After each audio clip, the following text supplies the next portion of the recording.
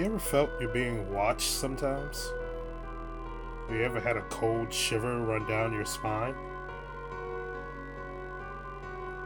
Sometimes we go through that. Sometimes we look for answers to questions we don't really truly understand. Like, are we truly alone in the universe? Is there life after death?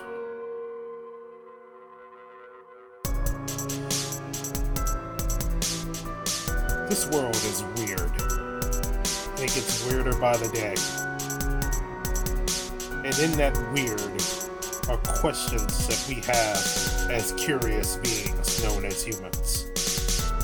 Tonight, we look into some of those questions and get a little weird. Because we all are just a tad bit weird. Tonight on Weekend Weird.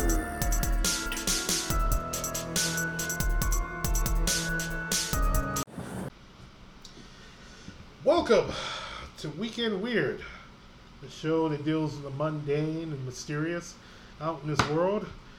We return to you right before the Labor Day holiday. How y'all doing? I hope y'all enjoying your Labor Day weekend coming up, the last weekend of summer. What the hell? Summer go? where did it go? I don't know. Oh, if you heard that voice, it's my returning co-host Ogul. Hey, say hi. Hello. All right, and if you know, if Ogul's here, you know, we'll talk about either some conspiracy theory or something out of this world, extraterrestrial. And you are correct. We are talking about the infamous case of the crash at Roswell, New Mexico back in 1947. You know, in hindsight, we probably should have started with this case. Probably, yeah. I mean, but there was other cases that we wanted to get to.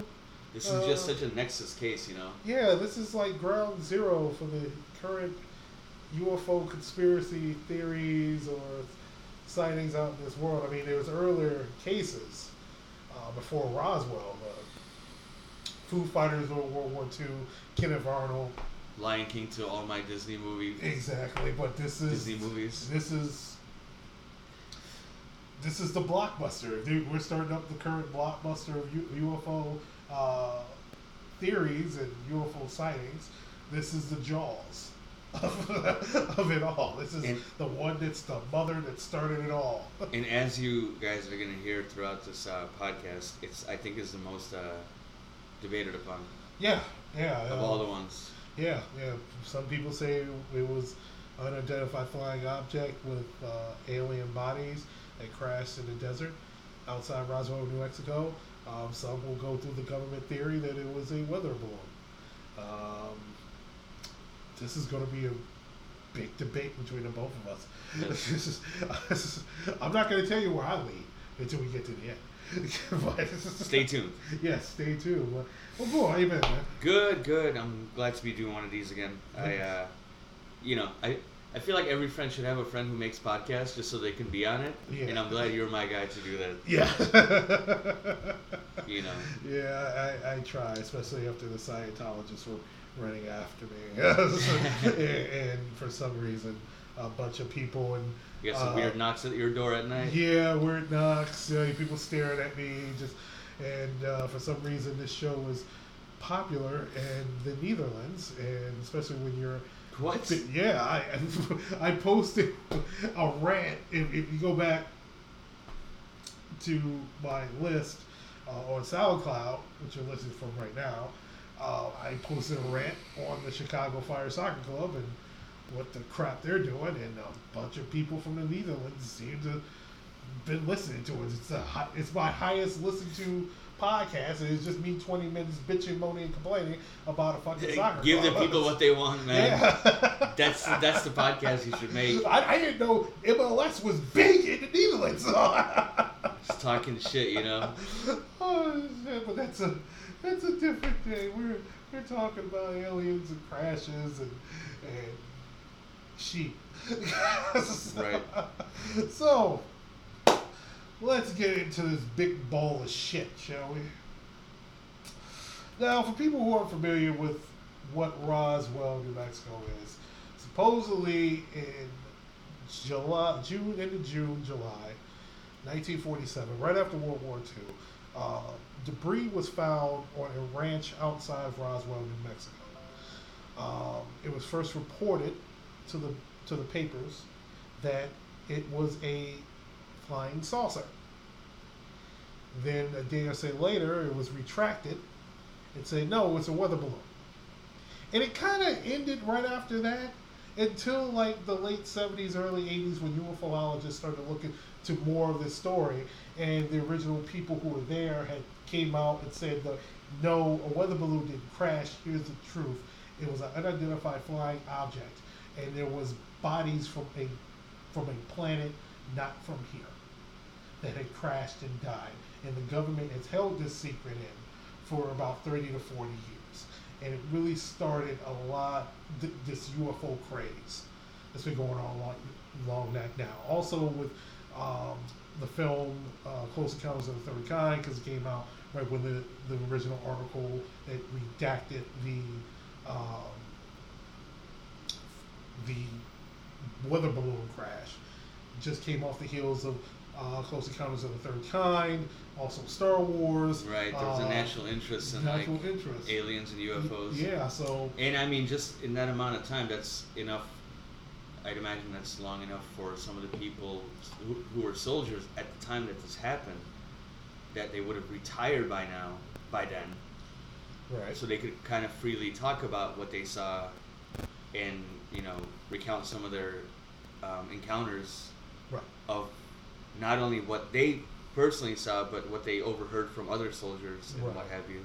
Yeah, because this story is also not only first-person accounts from just a couple of people, but most of the story is hearsay. I heard it from this person, I heard it from my father. But you don't want to make hearsay sound too negative in this context. You know what I mean? Like, it wasn't just like they heard it whispered and, like in a lunchroom or something. No, they heard it from the mouths of people who saw it. Right. And yes, information does tend to lose some of its fidelity when it gets transferred from one mouth to another. I understand that, but I just wanted to make a point to say, like, I don't think the hearsay in the article that I was just reading before you put this on, kind of made it sound like that too. Right. As if, like, it's not good information because it's hearsay. Right. Doesn't mean it's always bad. Yeah, but also when you do hearsay, the story kind of changes a little bit. You even said it yourself. Well, But with this case, is the fact that people are saying that they were bodies from beings not from this earth. Mm-hmm. So the military has an explanation for it. They say people are misidentifying what they were, but some of them are given good descriptions of what these things are. And then you got the muddy waters of the fakers and the hoaxers coming in with this story, which we'll get to later on. Profiteers who want to make it, and the fact that this is turned like Roswell, the town of Roswell, which is good for them. I'm sure they're still making money off of this. Oh yeah. They get the UFO, the International UFO Museum is in Roswell, New Mexico. Oh really? Yeah. I mean, it's a tourist site. We should visit. Yeah, that'd be pretty cool. That's the only reason I go to New Mexico. Right. But let's get started with the actual story. Let's tell people the actual story of the Roswell UFO. By the way, sorry for that sucking sound you hear every couple of minutes. I'm trying to quit smoking, so I decided to be a vapor. Yeah. Vape nation. Yes. It'll kill you the same way. Just slower. Yes. The Roswell UFO incident took place outside Roswell, New Mexico in June or July. The actual date, the actual crash, and people are not sure, in 1947. The airborne object crashed on a ranch near Roswell, New Mexico. Explanations of what took place is based on both official and unofficial communications. All throughout the crash is attributed to a secret secret U.S. military Air Force surveillance balloon by the U.S. government. The most famous explanation of what occurred is that the object was a spacecraft containing extraterrestrial life. Since the late 1970s, the Roswell incident has been subject to much controversy, and conspiracy theories arisen about the event. So how long did it take between the crash and when it was reported? Like, is there a description of how many days it took? It varies. See, here's the thing: when you're looking at this, it varies. One, it says the crash took place at the end of June, and it was reported either before 4th of July or after or on the 4th of July. It depends on what, like even the newspaper articles that came out during that time, one points to one date, one article, and the other article points to another date. Gotcha. That's where it starts getting like really confusing. And it's just like, well, okay, when was the first initial report that something had crashed on near this ranch? When was first noticed to the authorities? And that's when it just starts going. This is, I don't know. So, from one article. This is from one article from Roswell incident, Roswell Online. On the evening of July 3rd, 1947, Dan Wilmot, a respected business owner, and wife were sitting on their front porch when they saw a bright saucer-shaped object with glowing lights moving across the sky at 400 to 500 miles per hour. Dan Wilmot estimated that the unidentified flying object was about 20 to 25 feet across. The flying object appeared from the southeast and disappeared to the northwest. Dan Wilmot reported his unusual sighting to the Roswell Daily Record. That's one report. Let's see if I can find the other. So who released this report? The one you just read? This is from the Roswell Daily, from Dan Weasel. This is from the Roswell. The Wilmot, excuse me. Unfortunate last name. Yeah, Wilmot. Not Weasel? Not Weasel. Why did I say Weasel? I don't know. Wilmot. He said this happened on July 3rd, 1943. This is from another report. I mean, to be realistic, if you're an alien, you're gonna crash into America, do it on the 4th. A little. Yeah, you can blend in. Actually, Halloween would probably be tip of the year. Oh, yeah, you can blend in. You can just blend in and just like, hey, well, while I'm here, I can collect some candy. This is from another report. On June 14th, 1947, William Brazel, a foreman working on the Foster homestead, noticed clusters of debris approximately 30 miles north of Roswell, New Mexico. This date, or about 3 weeks before July 8th, appeared in later stories featuring Brazel. But initial press release from the Roswell Army Airfield said the find was sometime last week, from July 8th, suggesting Brazel found the debris in early July. Brazel told the Roswell Daily Record that he and his son saw a large area of bright wreckage made up of rubber strips, tinfoil, and rather tough paper sticks. He paid little attention to it, but returned on July 4th with his son, wife, and daughter to gather up the materials. Some accounts describe Brazel as having gathered some of the materials earlier, rolled it together, and stashing it under some brush. The next day, Brazel heard reports about flying discs and wondering if that was what he picked up. On July 7th, Brazel saw Sheriff Wilcock and whispered kind of confidential-like that he may have found a flying disc. Another account quotes Wilcock as saying Brazel reported the object on July 6th. So it was fed to this guy that it might have been a flying disc? Yeah. That wasn't his assumption to begin with? He just said it was debris. Right. He didn't know what it was. But like other people's opinion kind of... Could have been... Other people's opinion colored his own opinion to make him believe that it was a flying disc. Flying disc, yes. Like because I guess the other story, the first story I told, had gotten out. They said that, what was it, Wilmot had saw what he thought was, him and his wife saw a bright saucer. There was also another report of two nuns seeing the same flying saucer around the same day flying from southeast to the northwest. They were working at a hospital for the sick that was near Roswell, New Mexico. So you got a lot of various reports of something different going on. But when it was found, that's one of the confusing things about the story. No one knows what date the initial debris was found, was first discovered. Yeah, no, that matters. That's and that really matters. Like, either the government pushing out misinformation, which points to it's not a weather balloon, it's something else, or people just going, well, it could be a weather balloon, but who cares? The thing is, this is a weird story in the fact that, the weather balloon explanation. For the army and the military, if it was a weather balloon, they don't really want that getting out either. Right. If it was a UFO, they obviously don't want that getting out. So, like, their hands are tied both ways. You know what I mean? Right. Like, they can't...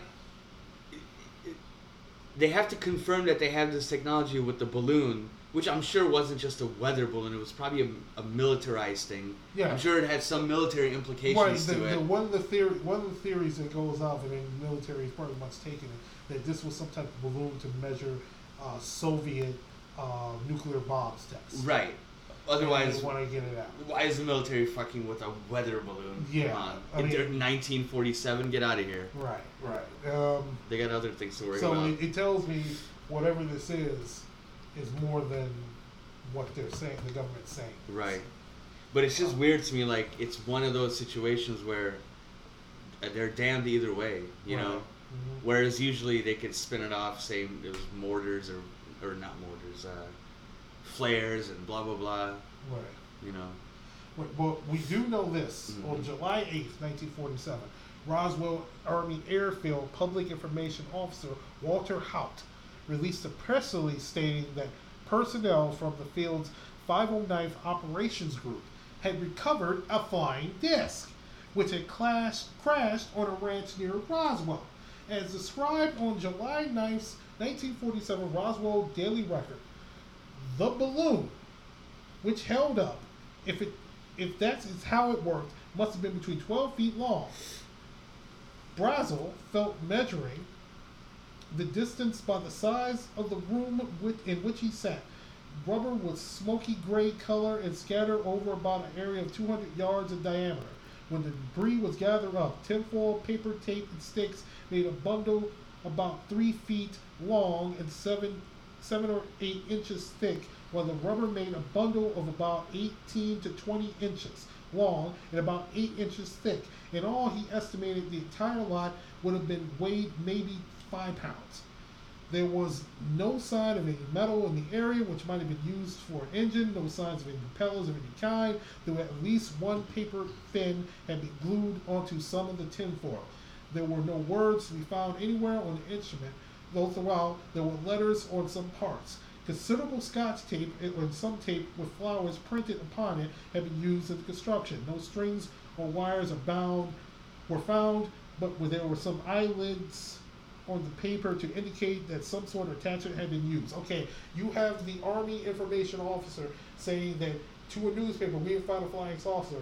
The next day, they're describing what is pretty much a kid-made weather balloon. Weather balloon, what the fuck is going on? Scotch tape. What the hell are you talking about? And what the fuck other? You have an Army information officer saying that we found this flying saucer. The next day, no, it was a weather balloon. Damage control. Or a balloon, which pretty much sounds like a balloon made by a 5th grader. Yeah. For a science project. I mean, I guess the question here is, why did he even talk to the newspaper on the first day without running it by the Army anyways? You know what I mean? I think he did. And they told him to say this? I think they were just like, either they told him to say, I think we found a flying saucer, or no one talked to him at all. And he made a judgment because no one knew what the fuck this thing was. I mean, this is an information officer. Yeah, so this is where it gets a little foggy for me, because you're having someone go to your local, you're having a military public relations officer go to your newspaper and say that this is a flying saucer. So either one, you believe this is a flying saucer, this is something that you've never seen before, or number two, you don't know what the fuck this is. So it tells me, this ain't no weather balloon. We thought Spicer was bad. Oh, it's just... Little did we know. Yeah, no, that's very interesting. Mm-hmm. I mean, could it have been where was he like about to retire or something, and he's just like, let me drop this bombshell on the American public? Could it have been some sort of rebellious act? I don't know. Like, it boggles my mind that he would say that to a newspaper. It makes no sense to me. Yeah, he ended up staying on the military, so he was on for a few years. He actually founded the International UFO Museum, where he presided as president. Oh, we gotta get back to that. Okay, so let's go back to the actual debris. Mm-hmm. So you have the foreman. They go out there. They try to find. They find this stuff. That's pretty much this debris. That's pretty much stated. So the Army Air Force gets involved. They send out Major Jesse Marceau, the intelligence officer of the 509 Bomber Group, which was involved in the recovery of the wreckage, which was initially transported to Roswell Army Air Force Field. Then July 8th happens. They say the wreckage is a flying saucer. Who says? That's what Walter Haupt says. So they send Jesse Marceau to collect the evidence. And from some, like, even with Jesse Marceau, with the initial collecting of the debris, they say either he's with someone in plain clothes, he's with other military officers, with MPs. Every story is different of who Jesse Marceau is with that day to collect the debris. So, is the CIA an institution at this point? The CIA, I believe. Oh, let me look. Like, is there any other agency besides the military? Well, there's the FBI. The FBI was around back then? Okay. Yeah, the FBI was way more that bad. The predecessor of the CIA... The ONI? OES. Oh, okay. So there was some agency. I'm just wondering, like, were they involved as well? Because you say people in, like, plain clothing, like, could those have been just agents? Like intelligence agents? September 18th, the CIA was founded September 18th, 1947. So 2 months after. How convenient. 2 months after. So it would be under the jurisdiction of the OAS. Okay. They're still around. And then they become the CIA. I see. But do you know what I mean? Like, those civilian clothed people could have been from one of those agencies. Yes, FBI. Colonel William Blanchard, commander of the 509 Bomber Group, he's the one that issues the press release stating that the wreckage of the crash disk had been recovered. A second press release is issued from the office of General Roger Ramsey, commander of the 8th Air Force at Fort Worth Army Airfield in Fort Worth, Texas, within hours of the first press release. The second press release rescinds the first press release and claims that the officers of the 509 bomb group had incorrectly identified a weather balloon in its radar reflection as a crash disk. Walter, what have you done? Or whatever the guy's name is. Like, it's throwing up, William and the rest of the guys, what the fuck is wrong with you? What the hell is wrong with you? Pounding his fist on his...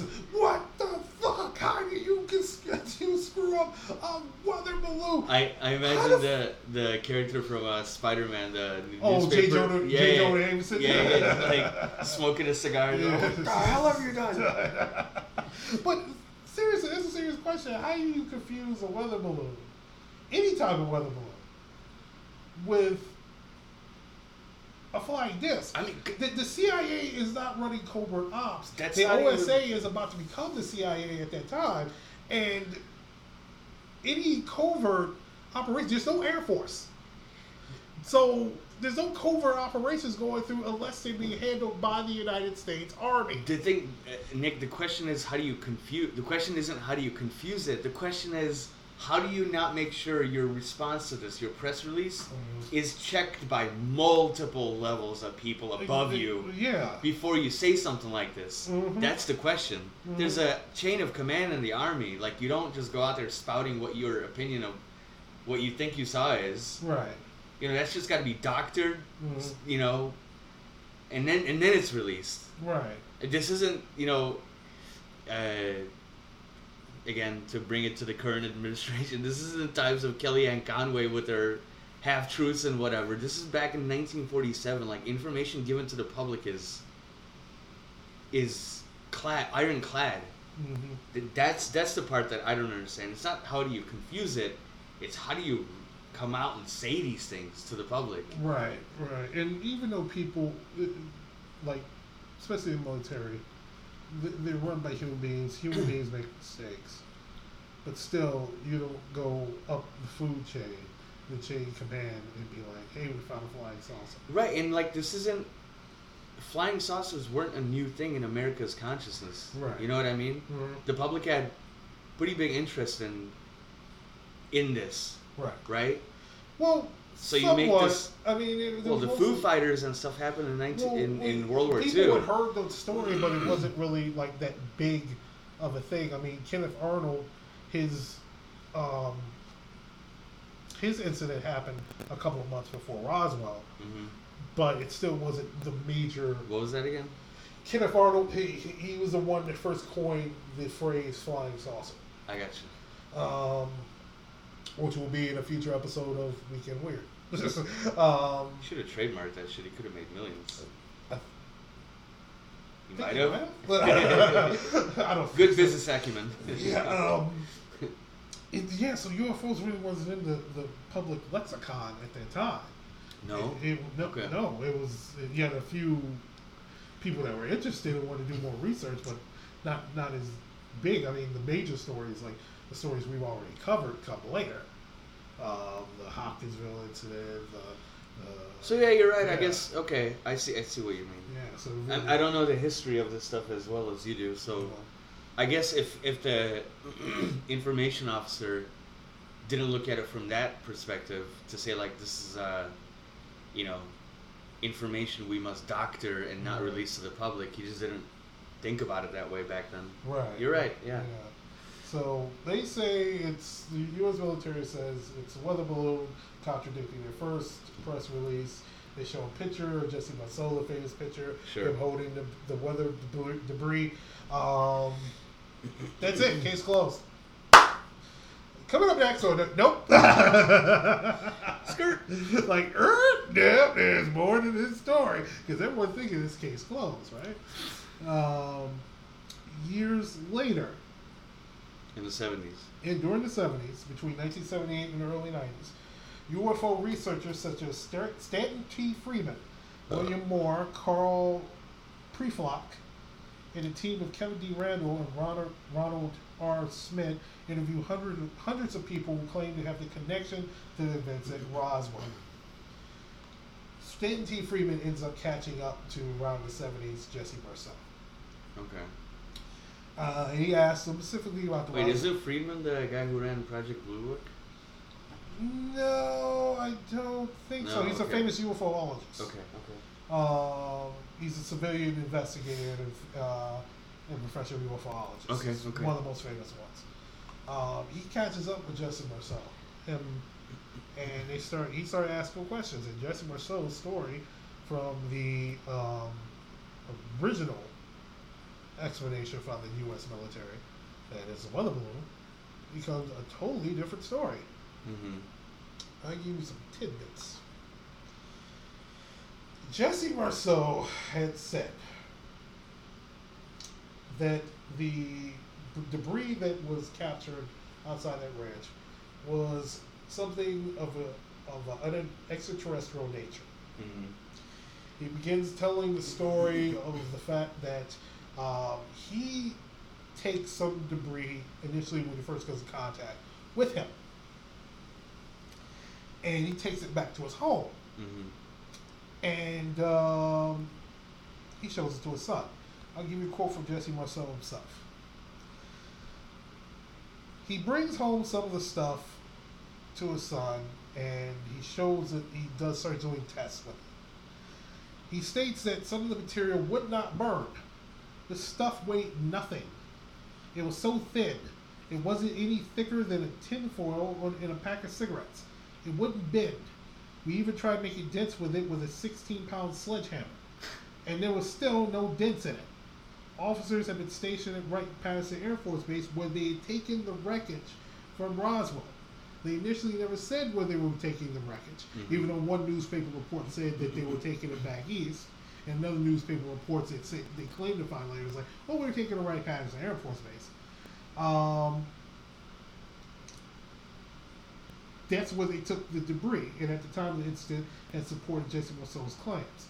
His son, who later became a doctor, Jesse Marceau Jr., who was 11 years old at the time, accompanied his dad with some of the retrieval efforts. Dr. Jesse Marceau Jr. had produced detailed drawings of hieroglyphic-like symbols that he saw on the surface of some of the wreckage. Dr. Marceau testifies regularly on his belief that the UFO of some time had crashed at Roswell. Jesse Marceau also tells a story that the original records that he brought to his son, he ends up bringing it back to his office. So he brings it back to his office to show his commanding officer. This is the day after the first press release. Okay. So he brings it, sits it on his desk, sits it in a desk in his military officer's room. He goes to step out. Military officer's like, what you saw, you did not see. This was a weather balloon. That's the story we're coming up with. Jesse Marceau goes, okay, well, what about the wreckage? What wreckage? Oh, shit. He goes back into the officer's room. Complete denial. The box where the wreckage was is gone, and in its place is parts of a weather balloon or some sort of balloon. In comes the press. The picture we saw of him holding the balloon, that's where he got that picture from, as per Jesse Marceau. Right. And what reason, if any, does this man have to lie? Here's the thing. Looking up Jesse Marceau's record, he,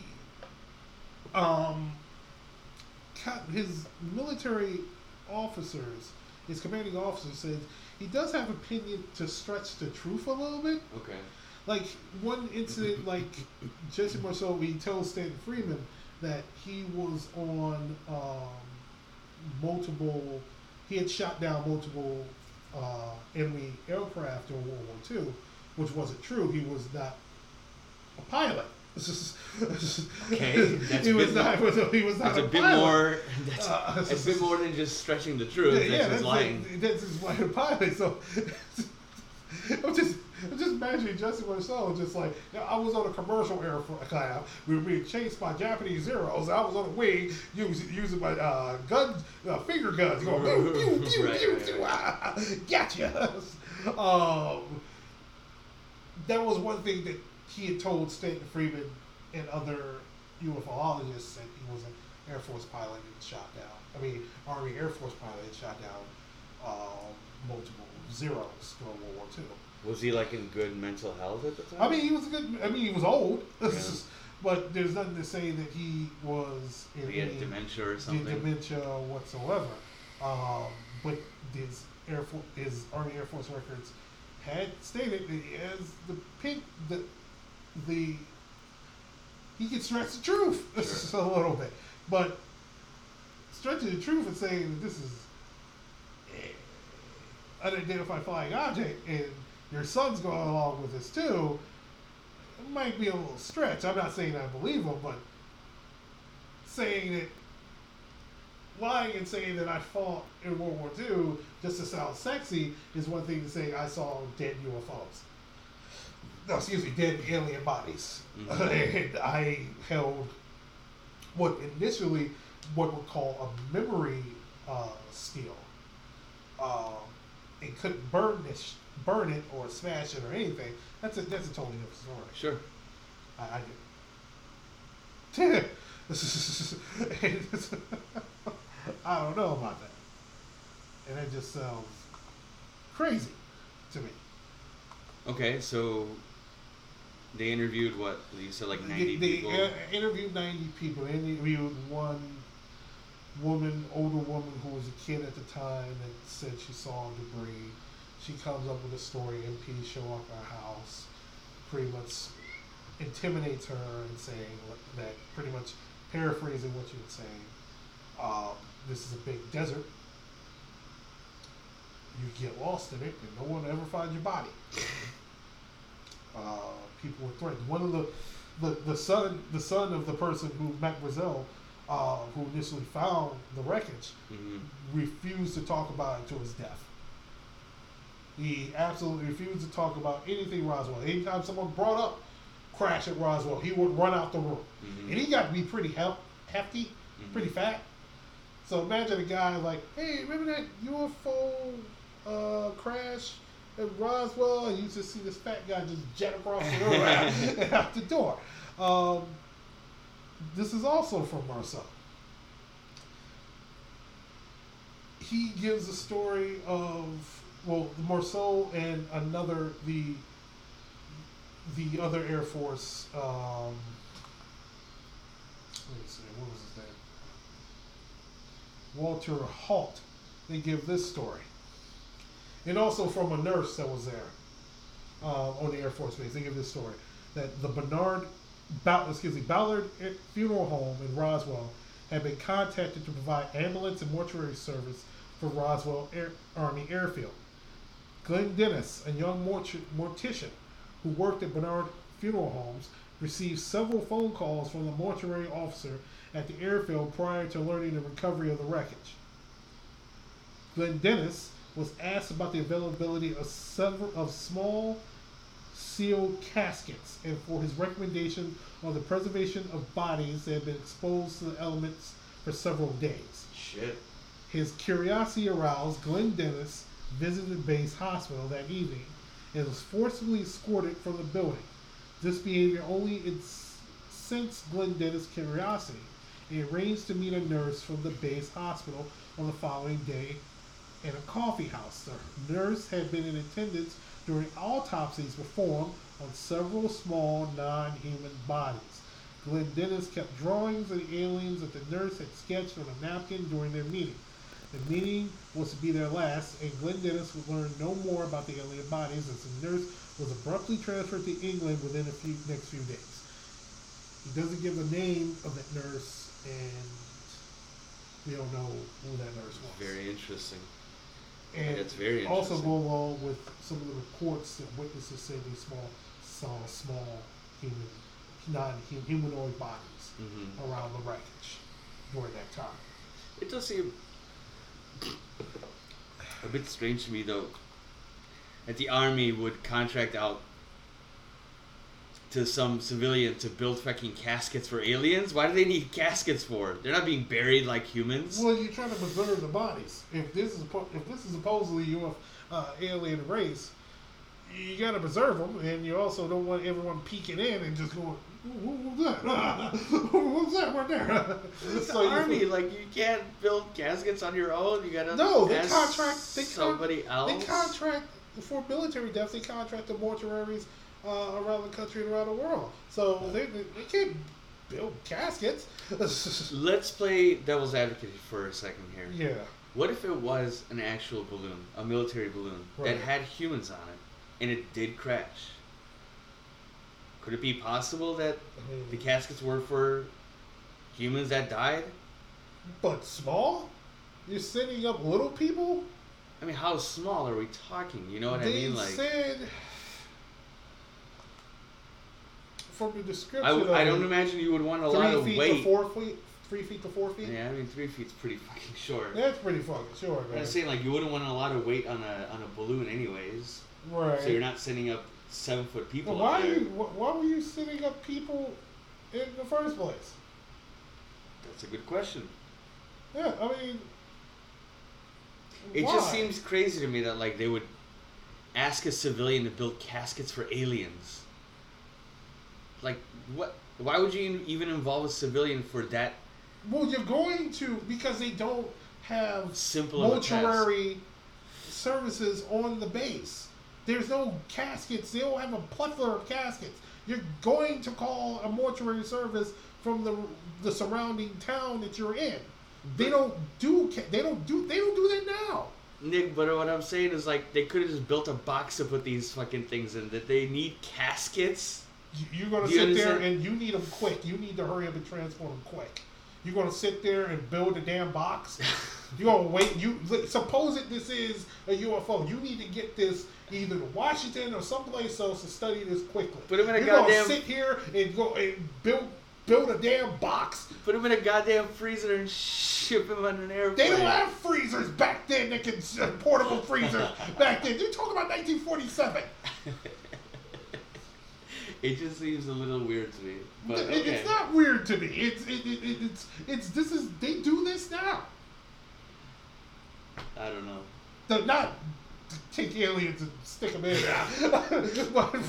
but military, someone in the military dies. They contracted to get them a casket. Unless the family decides they want to, the family next to kid decides they want to do that. The Tomb of the Unknown Soldier. That's what they do. They get someone to do mortuary services in the casket, and then there. That doesn't sound weird to me at all. I guess it is a bit bad for base morale to have like a mortuary inside the base. Exactly. For when you die. It's like it's just waiting for you. Yeah, right. Just pass by the Undertaker, just making a casket you're next, motherfucker. Choke slam your ass right in here.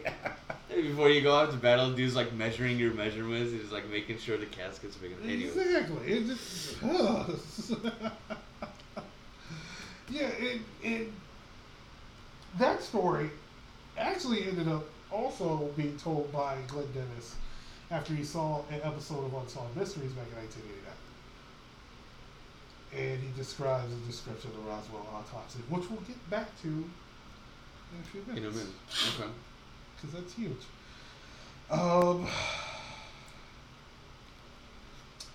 Let's get your thoughts so far. I've talked too damn much. I mean, your thoughts.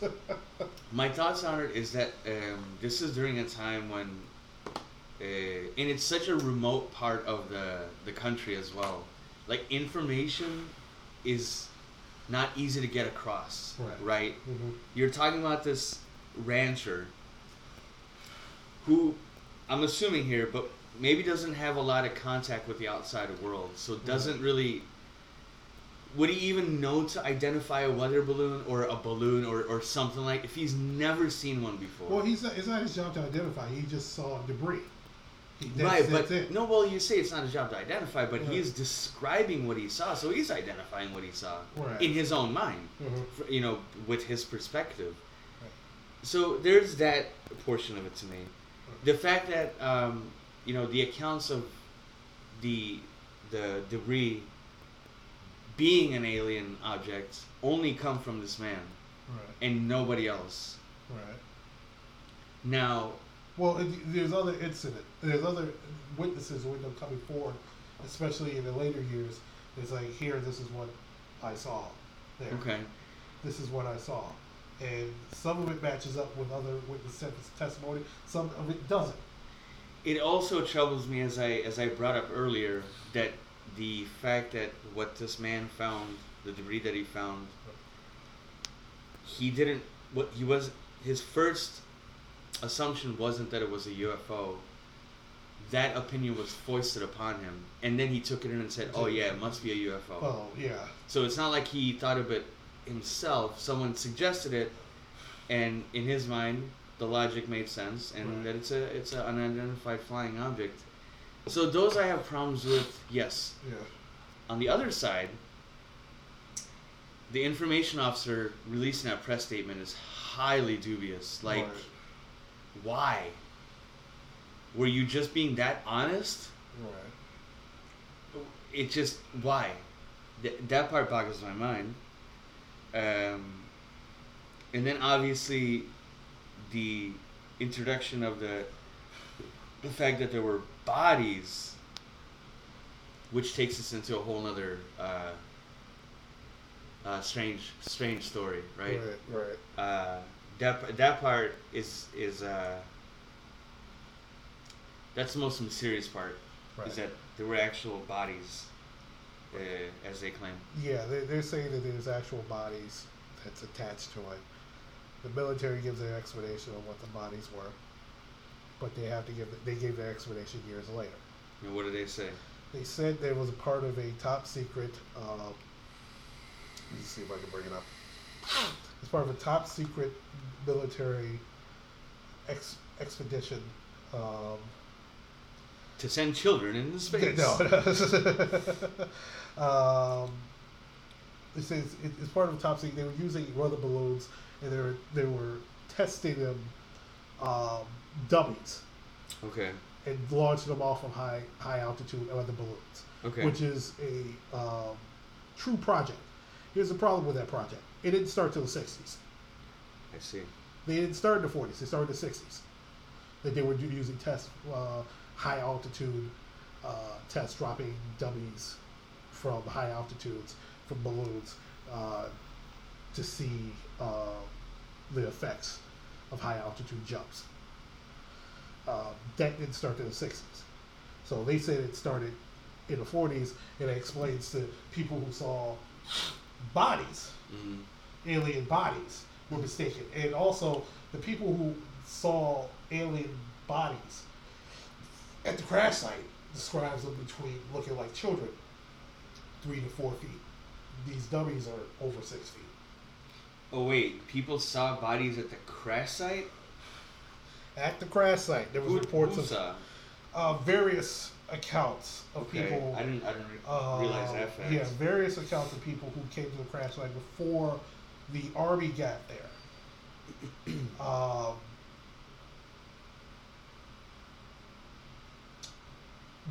They had testified and said that there were small bodies there. But the government's program for the dummies that they're dropping, those dummies were pretty much over 200 pounds, close to 200 pounds, over 6 feet tall. I see. Because they're trying to mimic people. Now, with all the witnesses' accounts that say that this was extraterrestrial, I have to highlight that there were problems with it. Hundreds of people were interviewed by various researchers, but critics point out that only a few of these people claimed to see debris of aliens.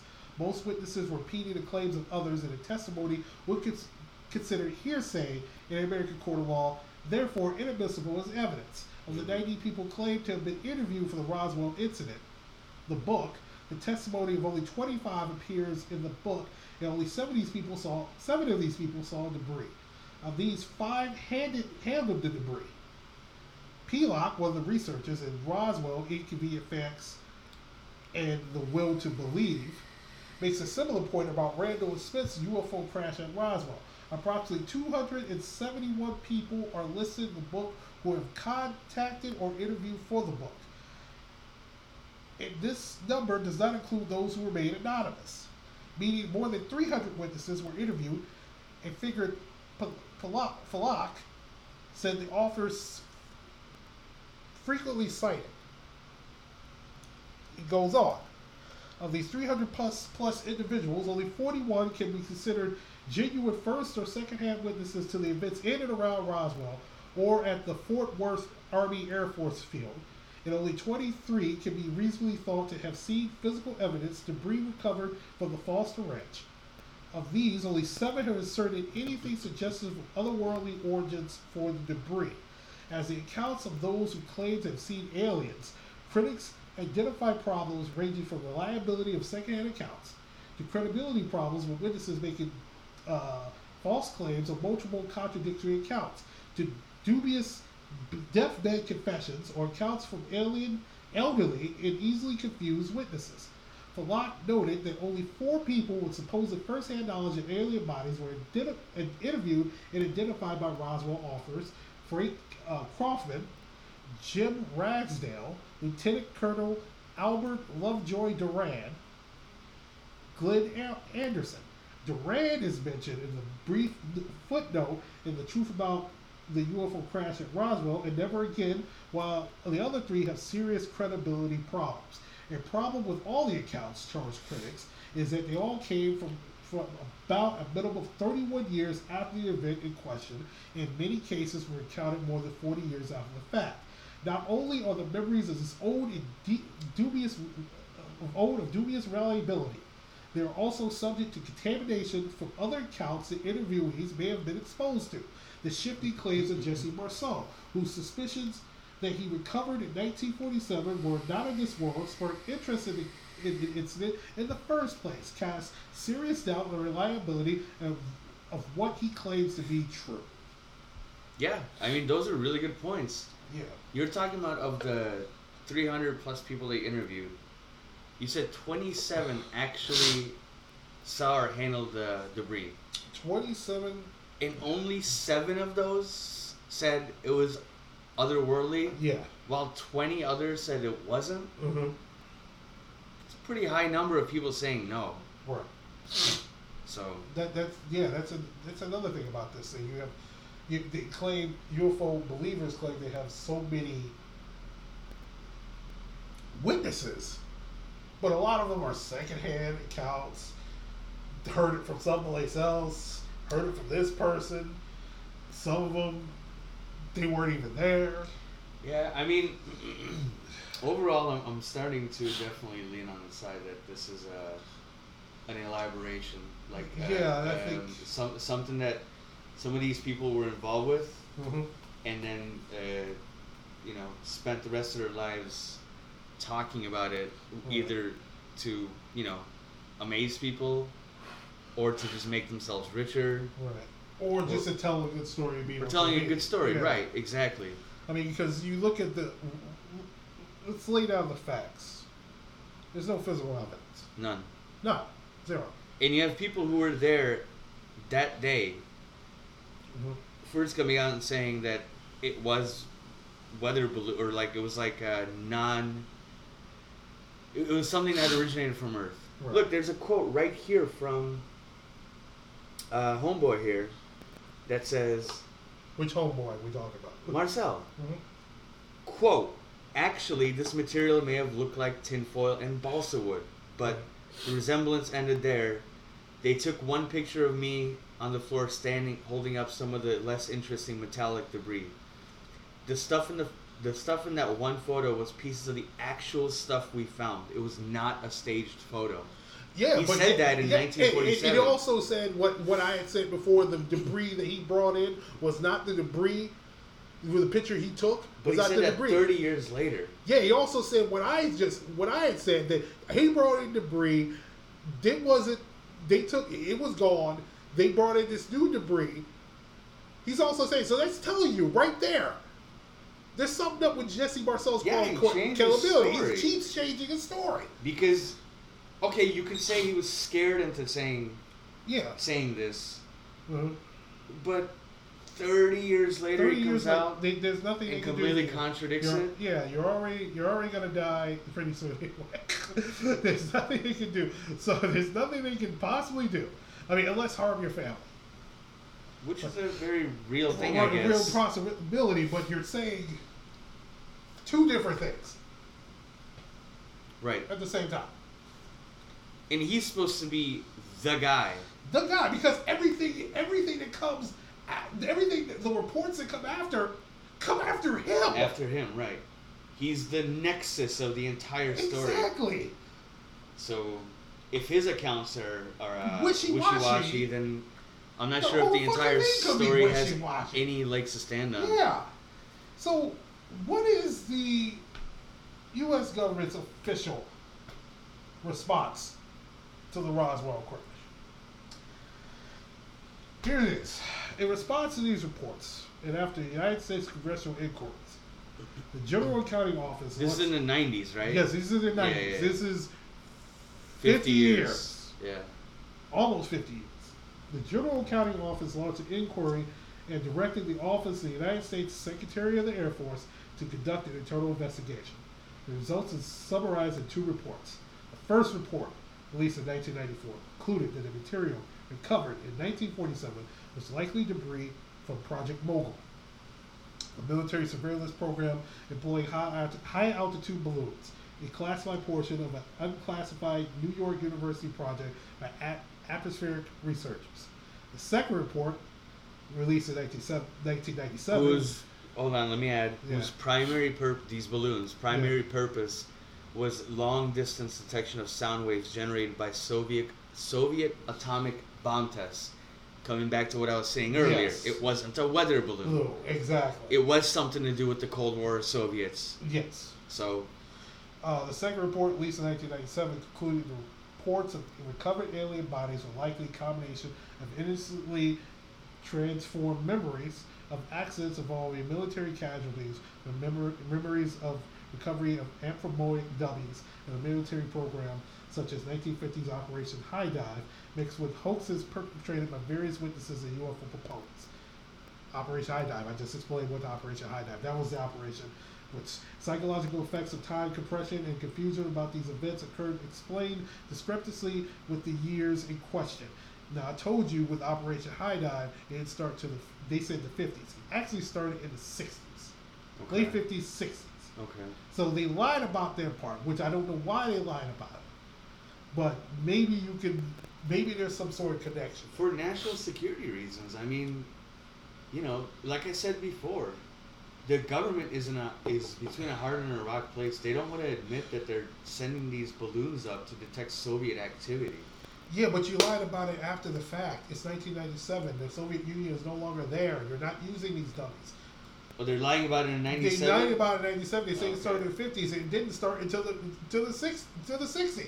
Late 50s, early 60s with Operation High Dive. And even in the 50s, I don't remember, there's no reports of those dummies crashing in the Roswell, New Mexico area. That's another problem. Well, here it says, in the summer of 1947, a Project Mogul balloon launched on June 4th, 1947, and crashed near the desert of Roswell, New Mexico. That's Project Mogul. That's not Operation High Dive. Just saying. So they were using dummies on Project Mogul? So you're lying about one thing? Here's the thing. With this explanation. Yeah. Not saying the government isn't lying. They are lying. Yeah. But they're not lying to cover up a UFO crash. They're lying up to cover up secret military research. Yeah. That's what I'm thinking that this whole case is about, which I'll get to my conclusion at the end. But go ahead. I'm sorry. No, that's like the only point I want to make. Yes, the government is trying to cover up something, but they're not trying to cover up a UFO crash. Right. It's just what that's my conclusion from this. Mm-hmm. But go ahead. I cut you So off. the Air Force reports were dismissed by UFO proponents as either being disinformation or simply implausible. Some skeptic researchers such as Philip J. Klass and Robert Todd, who have been expressing doubts regarding accounts of aliens for years, use the report as basis for skeptical responses to claims by UFO proponents. At the release of the Air Force report, several books such as Cal Croft's the Roswell UFO crash, but they don't want you to know, but upon evidence presented in reports to conclude there's no credible evidence that the remains of extraterrestrial spacecraft was involved. In the 1990s, skeptics, even some social anthropologists, saw the increasingly elaborate accounts of alien crash landings and government cover-ups as evidence of a myth being constructed. Yeah. I mean, probably for a lot of them. No, there were many incidences afterwards that Yeah. we've talked about on your podcast that they definitely are trying to cover up something that happened. Yes. Like something for extraterrestrial. Right. But not this one. I don't think it's this one. I just don't. You don't think it's the government's covering up something? Oh, do you think? I don't think Roswell is a UFO incident. Okay. UFO in the terms of this balloon might have been an unidentifiable object in the air, but not alien UFO. Right. I don't believe it. This one. Mm-hmm. There's not enough evidence, and the logic isn't there for. It just doesn't make sense to me. Okay, so we have the government's response to it. Let's take a look at some other theories and some other hoaxes around. The major hoax is the alien autopsy. Oh, of course. We all remember that. I think it was aired on Fox. Yes, it was. It was aired on Fox. If you're too young to know what we're talking about. In 1995, film footage purported to show an alien autopsy, a claim to have taken by the U.S. military official shortly after the Roswell incident was released by Ray Scattini, a London-based video entrepreneur. The footage caused an international sensation, was aired on television networks around the world. In the United States, this program was aired on prime time on the Fox network, hosted by Shep Smith.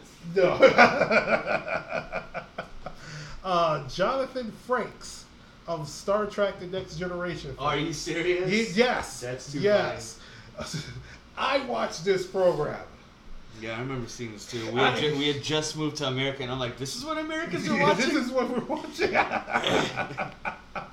Man. It was, the way it looked, it had no sound. Mm-hmm. It was creepy. It was creepy. It was black and white, very grainy. But you were able to see what reported was alien being who had died. We're talking about like the classic gray alien. Gray alien. Big head, big eyes. Yeah, big eyes.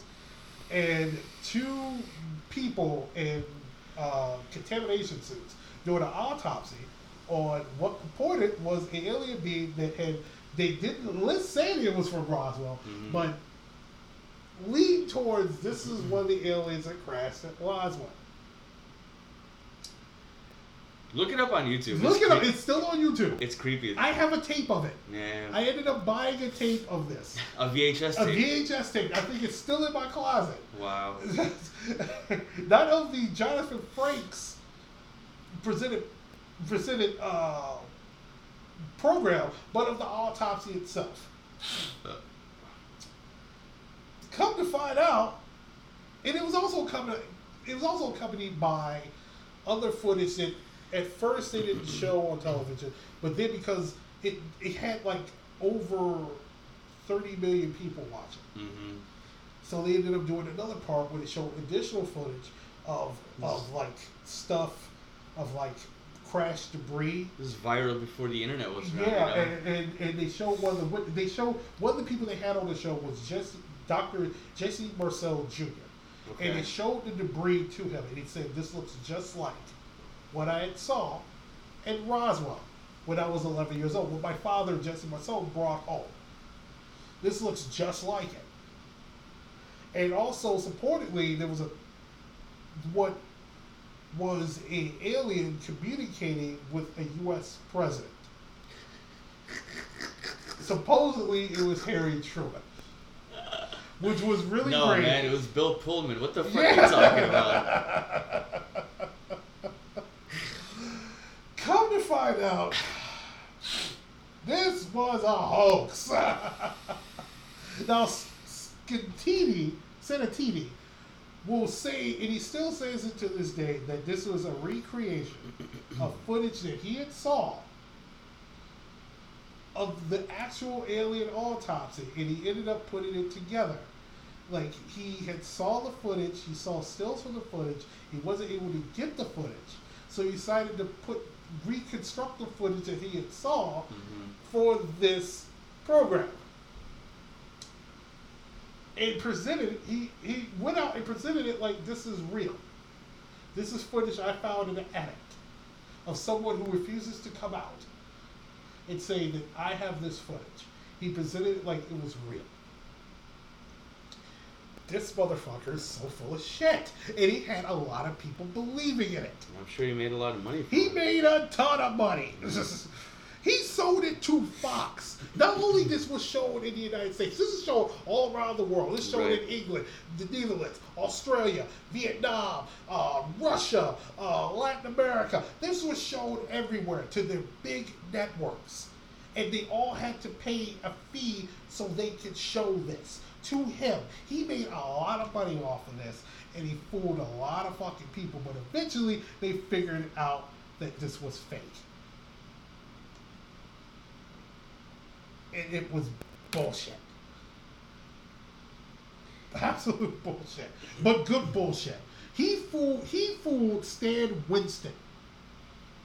Famous special effects makeup artist who passed away and some of his top guys in the studio. Like Stan Winston had created the Predator, the Alien, him and Geiger, the Alien. He did special effects, creature work for Jurassic Park. He was fooled. He was like, either this is the true thing or this is really good alien. This is really good makeup effects work, because they cut into it. There was parts of it that showed they cut into this alien and it was actually bleeding. They were bleeding, and he fooled him. He was like, either this is the real thing or this is a really good hoax, and I want to hire the people who did this shit. Find me that man. Find me those guys, because I want to bring them on to my studio. They brought UFOologist Stanton T. Freeman. They brought him on board to see this. They brought videographers, because they literally, this was elaborate. They filmed this on 1940s film. Really? Yeah, that's how elaborate it was. Okay.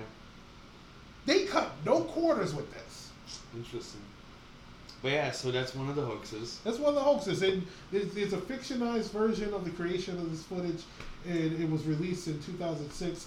It is a British comedy called Alien Autopsy. I haven't been able to see the movie. I'm going to probably check it out in the future.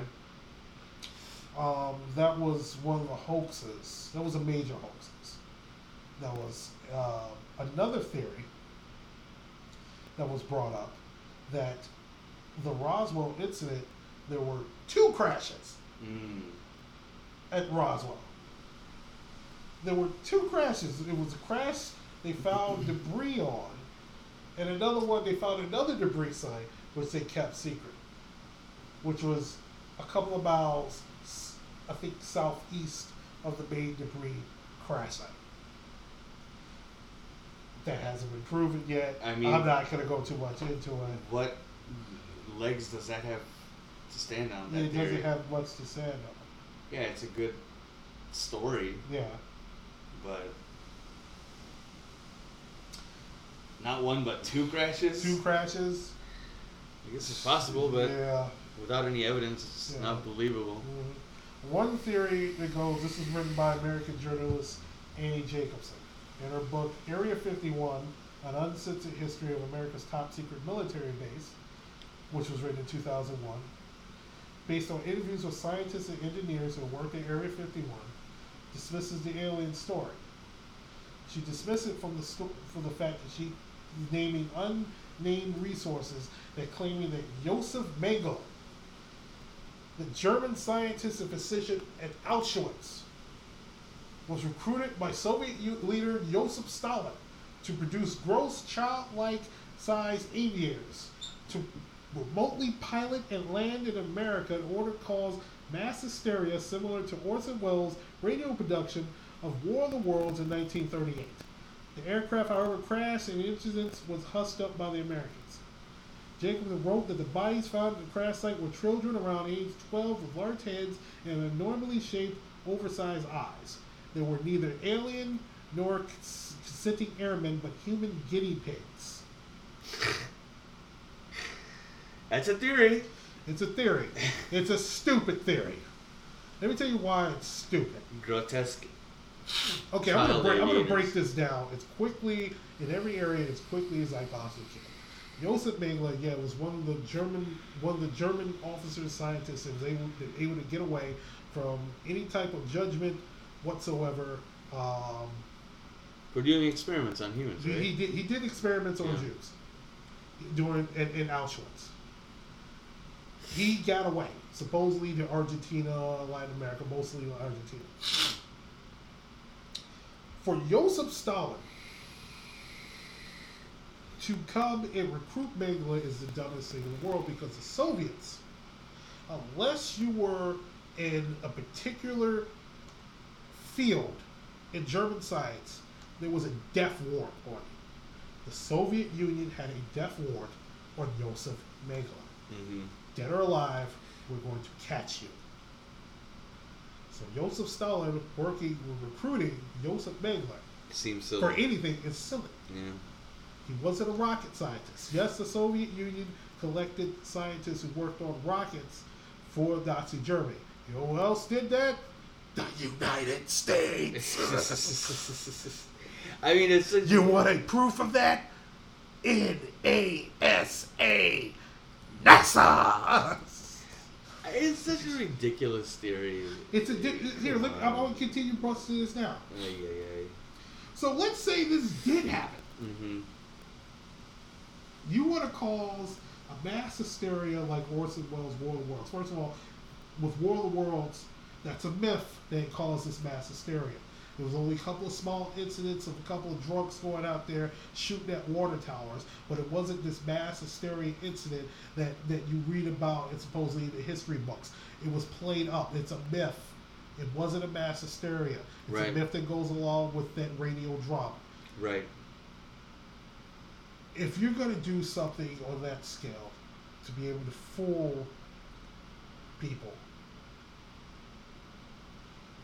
why would you go to Roswell, New Mexico? I mean, it's ostensibly it's possible that wouldn't you drop that in the middle of Times Square, New York, or middle of downtown LA? Well, that's what I'm saying. Ostensibly, it's possible that it did crash there, and that's not what they were trying to do. Mm-hmm. But again, ridiculous. It's a ridiculous theory, and the book was criticized for extensive errors by scientists for the Federation of American Scientists. I don't know what Eddie Jacobson was smoking, but I want some of that. It's a dumb theory. Just trying to cash in. Just trying to cash in. It's a dumb theory. Okay. Now it's time for what we think might have happened. Oh, cool. I will let you give your theory. I mean, I've already kind of really stated it. I don't have a... What?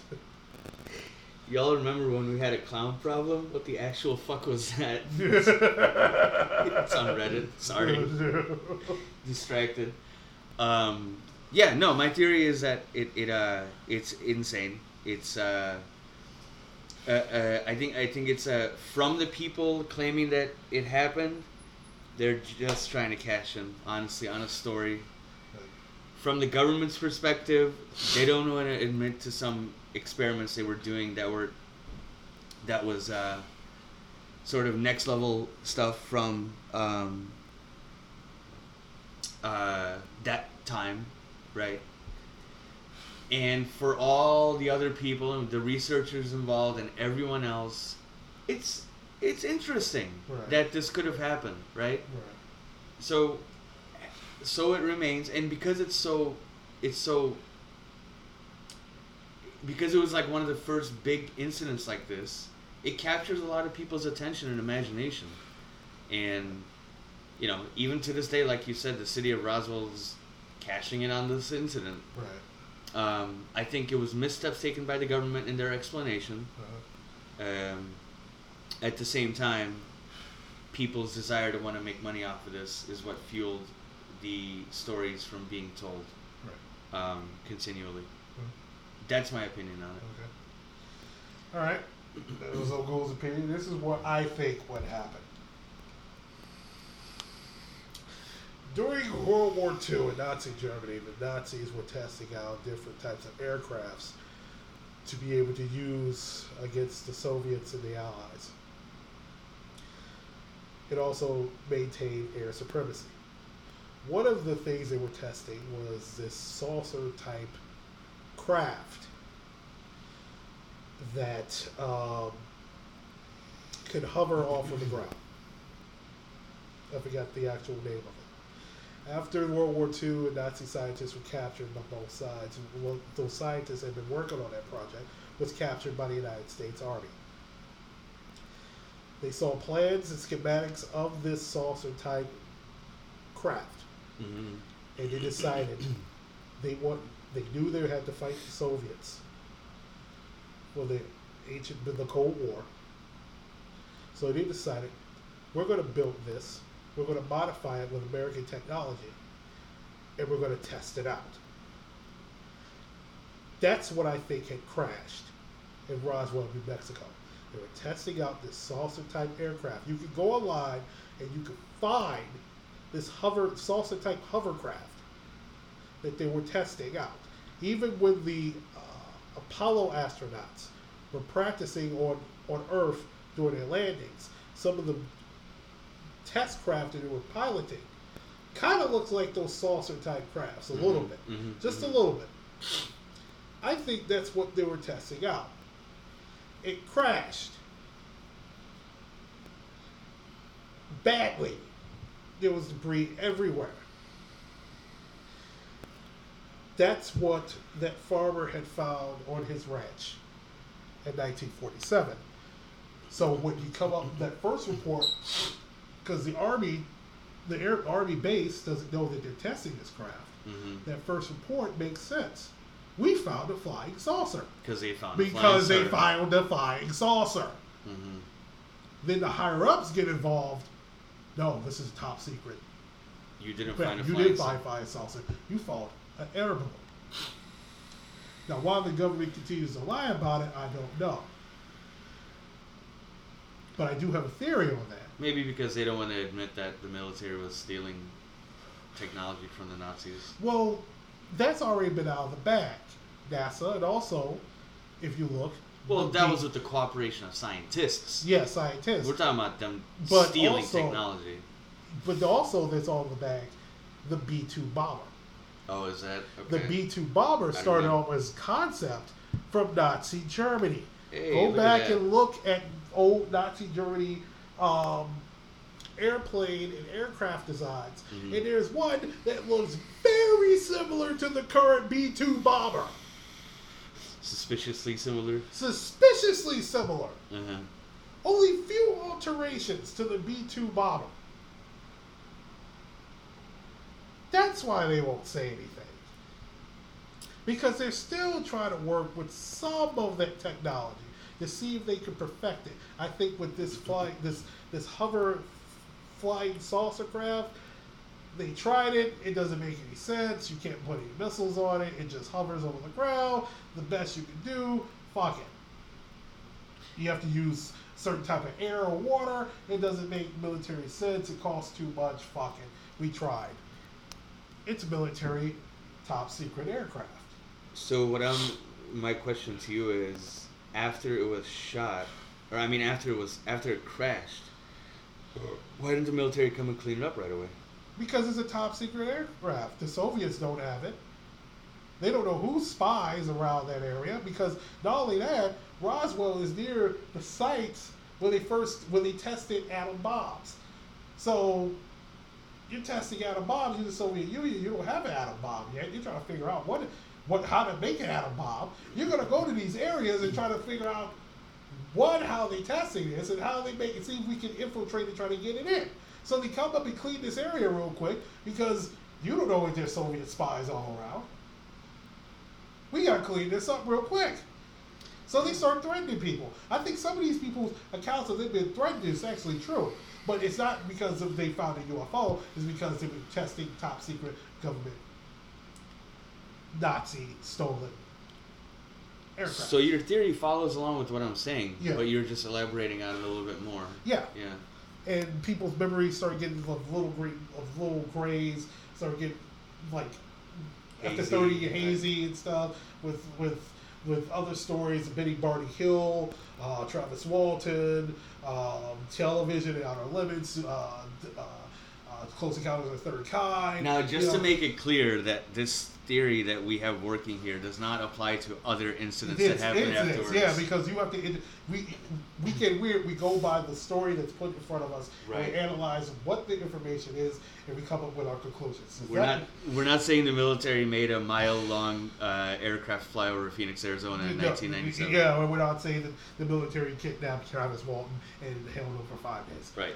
So, but this goes to the Roswell as a disclaimer. Case. Yes. There's other crashes out there that could be government or could be out from extraterrestrials. We don't know. But this is clearly a case of U.S. government top secret information, crash landing, and they don't want nobody to find out about it. So that's our theory. And that's the story of Roswell, 1947. So, if you're ever in New Mexico, go out and check out the Roswell UFO Museum. Go have a UFO burger. Keep their economy going. If you're going to lead capitalism, you might as well go someplace fun. So, that's Roswell. Any other additional thoughts, closing thoughts you have, Google? No. I do want to go check out the area, though. Yeah, I think it'd be I cool. would love to. One of those areas I would love to check out. I mean, it's probably the only reason to go to New Mexico. One thing I didn't mention when we were talking about the researchers that I read before doing this podcast is that MUFON, the Mutual UFO Network, and another group of researchers that research UFOs, even among their ranks, there's a lot of divisiveness on the Roswell incident, of it being a legitimate UFO incident or not. So even like these guys who have dedicated their lives as a hobby or whatever to researching this stuff, half of them don't believe it. Right. So that's a point to be made that I was gonna make earlier. I forgot about it. So, anyways. Yeah, well, that's that episode of Weekend Weird. Cool. Thank you again for being on the show. Of course. Got a couple quick announcements before we sign off for the evening, day, whatever time you're listening to. We have more stories coming up from Weekend Weird in the next coming months. The Bell Witch. Pretty much other serial killers out there. Again, the Bell Witch. Because we've done 4 UFO stories, and one thing we haven't done any ghosts. Yeah, that's part of the weird weekend. So we do get back, getting up to doing a ghost story. So that'll be the Bell Witch. Also, story of Chris Benoit, Elizabeth Bathory, Spring Hill Jack, Bigfoot, H.H. Holmes. Be coming up Weekend Weird. Also, October. The month of October will be 1 year of Weekend Weird. And I've been teasing this announcement, but I'm going to announce it right now. The month of October is going to be a big month for Weekend Weird. We're going to do 3 podcasts during the month of October. Yes, 3 total podcasts. The first podcast will either be the story of Ted Bundy or the Servant Girl murders. We'll do one, and then at a later date we will do the other, whichever we decide to pick. The middle of the month, the next episode Weekend Weird will be, during the month of October, will be Chicago Haunts and Legends, where we take a look at some of the famous, tell the stories of famous haunts around the Chicagoland area, which includes the Red Lion Pub, Lincoln Park area, even the Demon House that stood in Gary, Indiana, because that was in the Chicagoland area, and also the story of Resurrection Mary.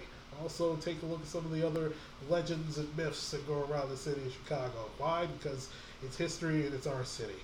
And the big episode, the big 1 year Weekend Weird will be a live ghost hunt. We recorded with myself and multiple people at an undisclosed location that's supposedly one of the most haunted locations in the city of Chicago. We will not name that location until the episode before. In that case, we're already recording because we don't want to be interrupted when we're doing our ghost study. But it will be a famous haunt in the Chicagoland area. Me and multiple people, past guest host and new guest hosts, will be partaking in this ghost hunt. Cool. So that's cool. Yes, it is. It's going to be extensive. One of us might disappear, but that's the price we pay for journalism in the podcast world.